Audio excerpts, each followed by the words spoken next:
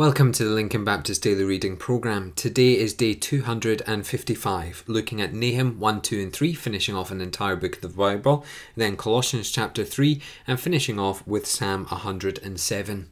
As we go into the book of Nahum, understand that Nahum is written about 100 years after Jonah.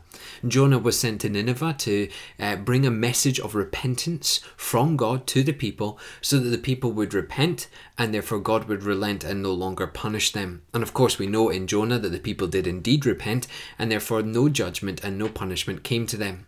100 years later, we find Nineveh in the book of Nahum, and the story is very different. Instead of God relenting from his judgment, this time they would face certain judgment. As we go into Nahum 1, we understand why. God is jealous. This means he deserves total obedience and will not permit any rivals. It is the jealousy of the husband over his wife or the mother over her child. He is jealous over his people and for his glory. But God has been long-suffering with them. God does not have a temper tantrum. Instead, he has patiently waited for the sinners to hear his word and to repent. God continues to be sovereign. He has his way because his way is the best way and he is in complete control. And therefore God has been good to Nineveh. Nineveh was not destroyed. In fact, Nineveh had time of repentance, of faithfulness, and of blessing between Jonah and Nahum. But Nahum 2 brings a dramatic picture of the invasion, the battle and the victory and the complete humiliation over the people of Nineveh before the Lord and her enemies. It was the Babylonians and the Medes who defeated Assyria, and it was the Lord God of Israel who brought it all together. You see, they had to invade Nineveh because they had sinned against God, and this time they did not want to repent, and therefore God could not relent in his judgment. In Nahum 3, we see a picture of what the people have become. They're like the harlot, the drunkard, the fig tree and the locust, the flock and the victim. They will all be destroyed because they refuse to come under the control of God. Now, I want to be clear here. God is not a vindictive God. He's not brought punishment to Nineveh just because he can. He brought punishment and judgment to Nineveh because of the people's response. You see, if the people had truly repented and this generation truly came to God, then they would have received blessing, not judgment. So when we apply that to our own lives, how are we responding to God? Do we respond to God in faithfulness, in obedience? Do we place God in the highest place in our life? Or are we indignant towards him, or indifferent towards him, or simply don't care what God will do? How we react to God will be how God reacts to us. In Revelation, he says he stands at the door and knocks. If we open that door and invite Christ in, then we will receive the blessing of Jesus Christ. But if we keep that door closed and we refuse to hear God, then God has to stay the other side of the door, and instead of blessing, we receive judgment. As we head into Colossians 3, having laid the doctrinal foundation, Paul now makes the personal application for truth, and it's something to live by and it's something to learn through. We're to put to death. In Christ you have died to the old life and have been raised to the new life. Therefore we're to put to death the old life.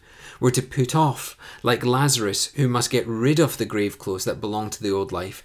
By faith we're to put off the sins that we were once bound in.